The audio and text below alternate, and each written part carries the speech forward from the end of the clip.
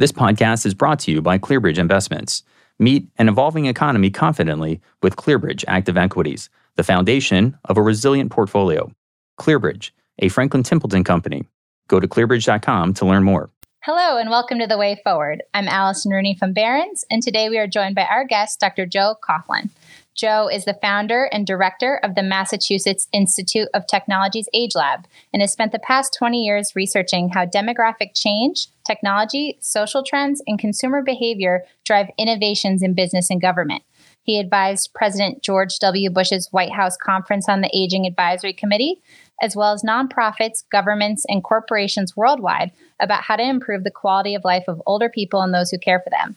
Joe, thanks so much for being here with us today to share your insights. Hey, Al, it's fantastic being here. Thank you. Great. And Joe, as I mentioned, you're the founder of the MIT Age Lab and author of a book entitled The Longevity Economy Inside the World's Fastest Growing, Most Misunderstood Market, where you explored what older adults actually want, not what conventional wisdom just suggests that they need. For those not familiar in our audience, can you share with us what the key findings from your work have been on this population and what you're currently working on at the Age Lab? Sure. But everything I say and the research that I stand on with the book is from my great team at the MIT Age Lab, where we look at homes and transportation, the 5-generation workplace, even caregiving. And we'll talk in a moment, I guess, about longevity planning. But the longevity economy is like an emerging market hiding in plain sight. For decades, we've been ignoring it. And what I argue in the book is that old age, unfortunately, is all made up. But here's the punch. The business still doesn't get it. 70% of the consumer spend in the United States, or the third largest global economy, is still only getting 2% of advertising dollars and a lot less innovative thinking about the products that are out there. In fact, the generation that's out there is about a whole new generation gap, not just about attitude, but about expectations. Think about it. How many of us would say that we are like our parents or our grandparents? We expect a pill, a policy, a product of some kind to be much, much better than ever before. So the longevity economy is not just about more older people or more older people with money. It's about an entire innovation gap and opportunity right in front of us. Amazing. And I'm a really big fan of your work and digging a little bit deeper on what you're working on today at the Age Lab. And with that, have there been significant changes to the work you're doing given the COVID-19 pandemic?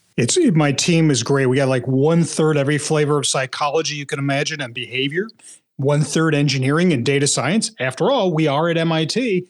And then 1/3 social work, anthropology, and the like. But we're having a lot of fun, not just thinking about the aging population, but going across the generations to ask not how to develop a product or a service for an older adult. Because frankly, we know that if you build anything specifically for an older adult, well, a younger person won't buy it, but guess what? An older person will run with their hair on fire away from it. So we're envisioning the home no longer as a place to live, but a platform for service that provides connection and connectivity, if you will, for younger people and care for older people. Mobility that is safe and seamless and sometime in the future, driverless. How about a 5-generation workplace where work is no longer, shall we say, for a short period of life, but much longer? And caregiving. At some point, all of us will be either giving care or receiving care.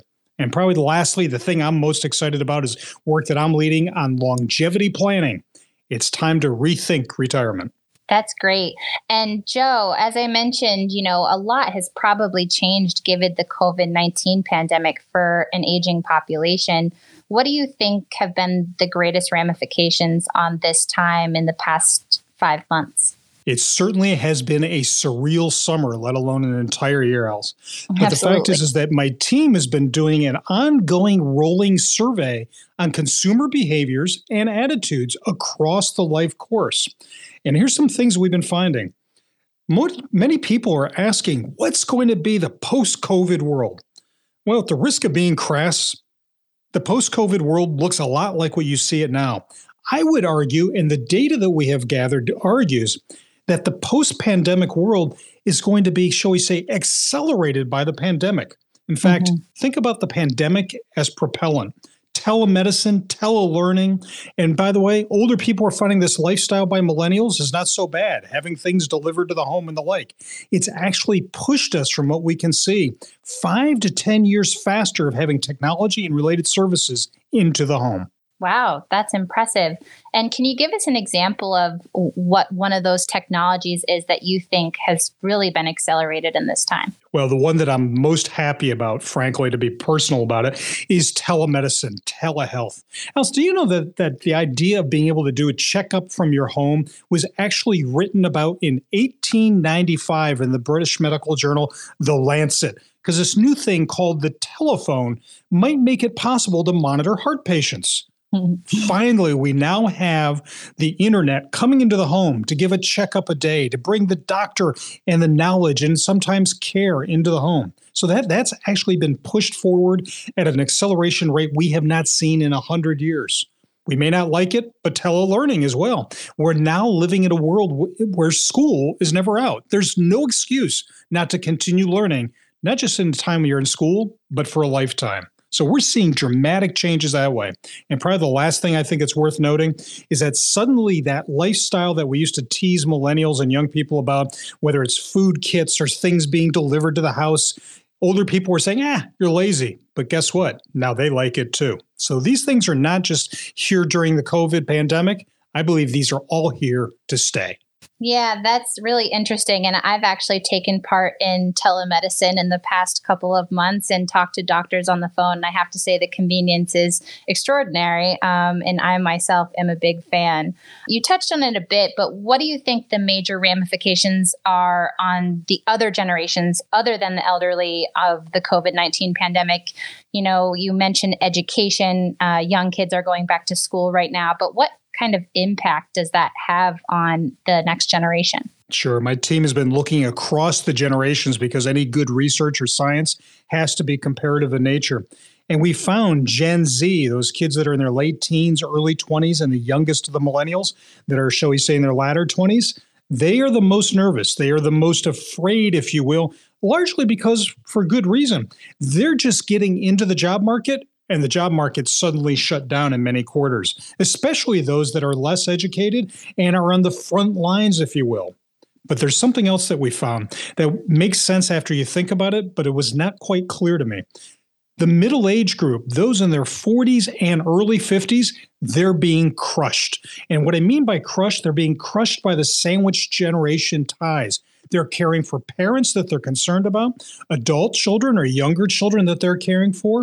And in fact, they're the ones we identified that made technology the new toilet paper. So while all of us were out there running to get toilet paper, which, by the way, in a social psychology sense, actually is rational, they also went out there to buy technology. Not the Netflix and chill kind of technology, but security technology to stay in touch with loved ones, technology that would allow them to order things. In other words, technology now has become the, shall we say, new water and electricity to the home.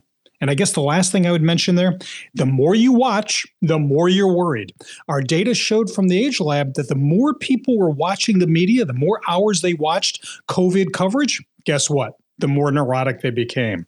And probably something a little bit, shall we say, counterintuitive, those that are most physically vulnerable, the older population, actually showed less concern than all the other populations and age groups. It seems to be that when you're aging, you learn to cope. That's probably a mark of success.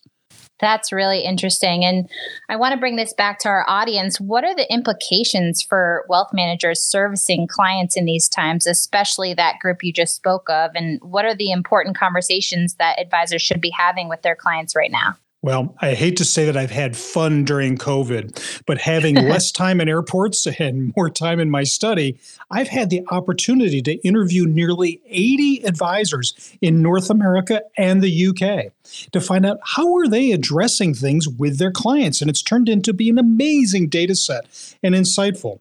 So there are three things that I would argue successful and effective advisors have been doing. First thing is they're showing they care. They made the phone call. And by the way, not just the first phone call and nothing to do with the portfolio, but they made the phone call to say, hey, how you doing? And then they made another call or perhaps a video call just to check in. But getting closer to the business, after they made that connection, then they showed a degree of control after the showing that they cared. They started providing information not just on finances, they started talking to their clients about how to access services that they might need. I had one advisor tell me in Canada, for instance, that they were helping their older clients connect, if you will, to on-demand services that could bring food to the house or get something fixed or get the Wi-Fi up and running, introducing people to telemedicine. And probably the third one, command. And that is that frankly, advisors going back to their core business are really working with their clients to, shall we say, manage stress and tunnel vision. Allison, I don't know if you know this, but when we are stressed physically, we begin to, shall we say, filter out anything from our peripheral view, even physically. But we also start to have tunnel vision on what we choose to hear. We only choose to look at those things that are going to cause us to have fight or flight. So the advisors out there that are showing command in terms of their financial acumen are getting their clients to realize that, look, things are terrible out there, but maybe not that terrible. Think about what's going on in AI and technology, medical developments, agriculture, and probably more than anything else, we've got a plan. Let's stick to it. And if we need to make a change, we'll do that. So the bottom line is, from the advisors I've spoken to across North America, show that you care, show that you're in control, and that you're in command of that person's retirement future. What, in your opinion, though, are advisors really at risk of getting wrong with their clients in this environment? Are there any not-to-dos that you'd recommend? Yeah, and this goes beyond COVID. I think this is a very big issue that spans before COVID and will be here after the pandemic. The first thing is only talking about the market and finances. People can see what's going on TV. The most important thing is they want to know, do you care about me? So only talking about my portfolio doesn't exactly make this a personal relationship. The other part is that realizing that, all media now, we've got text, we've got phone, and video has now become the new normal. I've had many advisors ask me, well, which one should I choose today or in the post-pandemic world? My answer is yes. The answer is the client now knows that you can talk to them more often. And by the way, I'm not saying to talk to them more often at a half hour or more at a time. They are now expecting bites, not breakfast. So speaking to people on video, on the phone, in little pieces of information to make that relationship stronger rather than drawing out over a year saying we need to check in. And probably the last thing is doing well with your clients now will ensure that you keep them. Very few people fire in a stressful time. Very few people get rid of an advisor when they're stressed out. Because if you're there when I need you, I'll keep you. But if you're not there when I needed you, when I don't, you won't be anywhere to be found. Those are great pieces of actionable advice. I want to transition a bit. You've spoken a lot about redefining retirement and how that's going to look very different for this retiree generation now and the ones to come. Can you give us a fresh perspective of what the major differences will be? Sure. This is at the heart of my book, The Longevity Economy, and my research on longevity planning at MIT.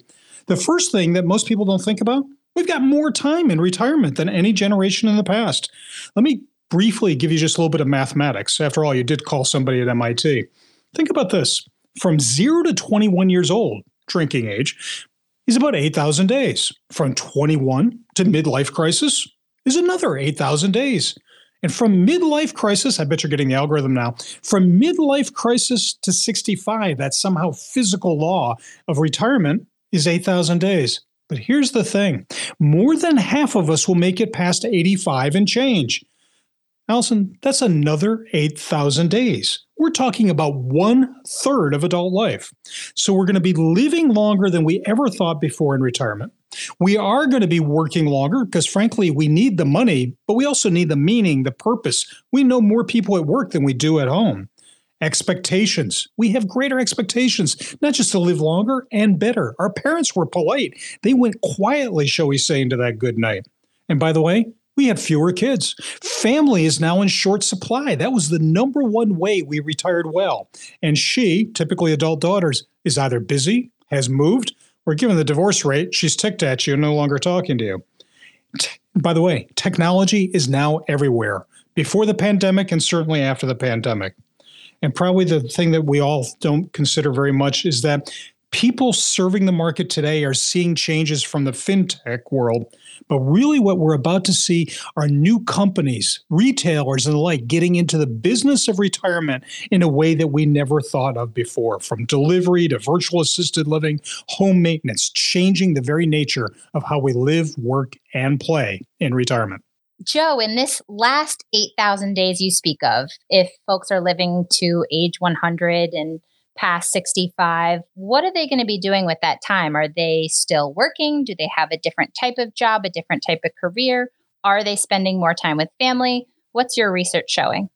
And this is the essence, if you will, of longevity planning. It's about what to do with all that time to effectively, how do we cash in that longevity dividend where life expectancy in 1900 was roughly 46. Today, it's closer to 80 and above. So here's what we're thinking. People are going to be working longer.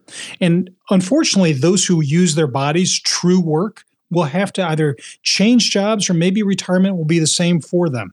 But for that vast number of service workers that, shall we say, drive a microphone or drive a keyboard, we may find that we're not just going to be extending work as we know it.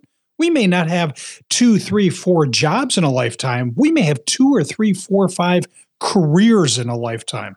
We may find going back to school as a midlife sabbatical becomes more a norm. And by the way, before you get excited about going back on the college campus, no, it's likely to be in your basement online, as we're finding out today. Mm-hmm. But we have to start thinking about 100 years of living changes everything from how we look at marriage to where we live, how many times we'll move. So it's about education, it's about work, it's about volunteering with Verve. And by the way, the last point, it's the investment opportunity of the lifetime for everyone in industry.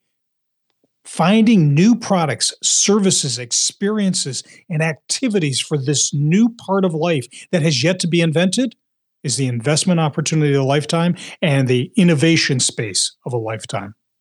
Absolutely. And I would think, perhaps education institutions could capitalize on this and create more return to work programs, especially for those later in their career. Do you think it will have any implications for early education?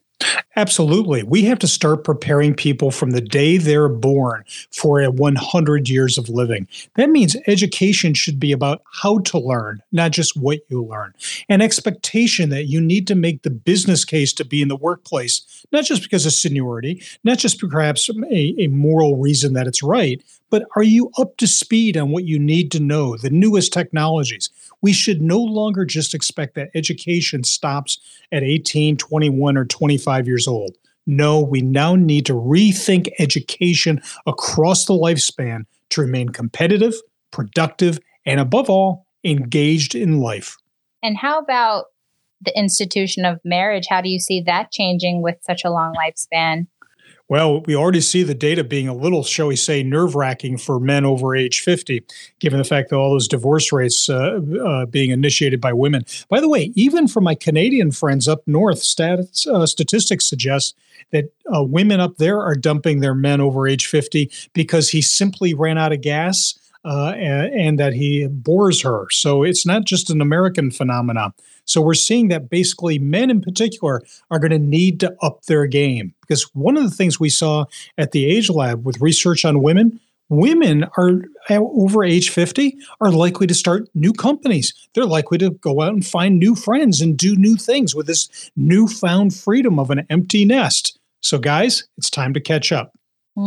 And what are your predictions for the age that future generations will live to? I know you mentioned most people are living past 85, but what's your prediction on an exact age in the years to come? And how do advisors need to rethink their approach to helping clients save for retirement when, most people are focused on that age 65 range? Well, the first piece of advice I'd give everyone is choose your parents wisely. But the bottom line is, and you may be able to hear this in my accent, that even though I'm a proud New Englander now, I grew up in Philadelphia. And being from Philly, tasty cakes, cheesesteaks, and scrapple are food groups. So I may not have to worry about the longevity, if you will. But we do know this, that from kids born in the 1990s and beyond, more than half of them are likely to live to age 100. Bottom line is, I think we should all plan for not just a long time, as in well past 85, but do not discount the improvements in diagnostics, interventions, and medicines that have turned once diseases that were a death sentence, like some cancers, now into a chronic condition. Because while you're aging, progress continues to be made. So plan for at least 90 and go up from there, I would argue. Wow, that's incredible. The upcoming election has huge ramifications for all generations of Americans, particularly retirees. What, in your opinion, are the implications, and what should advisors be thinking about as they are having these discussions with their clients about the election? There's a mythology out there that people love change, innovation, and the like. The bottom line is any election brings change, good, bad, or indifferent, which brings uncertainty. And clients and markets don't like uncertainty. Advisors will be playing a greater role, not just serving as coach as to how do we muddle through the changes in front of us, but perhaps even as more of a calming agent that they have actually developed during the pandemic to stay focused on the positive, to stay focused on what's happening on the outer reaches that are good, not necessarily the things that are right in front of us that may be causing uncertainty. Interesting. I absolutely agree. Before we finish up, I want to talk about one more major topic, and that's women. It was a major part of your book, and we know that women now outnumber men. They're controlling more of the household finances, and they're living longer. Help us put into context for advisors, what are the critical elements of this shift in society that they understand, and what do they need to change in order to keep up with the times? Well, it's funny, Allison. My wife and my daughters all roll their eyes when I say this. I have a lot of interest in not just any women, but middle-aged women in particular. She's the chief consumer officer of the house. Think about it.